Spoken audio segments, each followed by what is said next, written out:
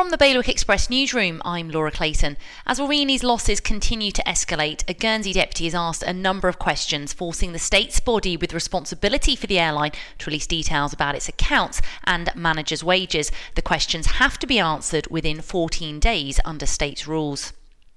The Minkies have been invaded in the name of a 150-year-old kingdom, the second takeover attempt in 20 years.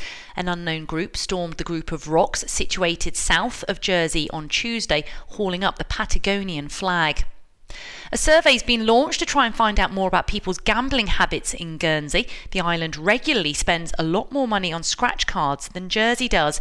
And a video of a Jersey cow getting its head stuck in between tree branches in Denmark has gone viral. The cow was rescued by a family walking past who filmed it and shared it online, where national and international media have picked it up. To get the full stories, go to bailiwickexpress.com. The weather: some more showers, but a few sunny spells over the next few days with highs of 15 degrees Celsius. Bailiwick Radio News.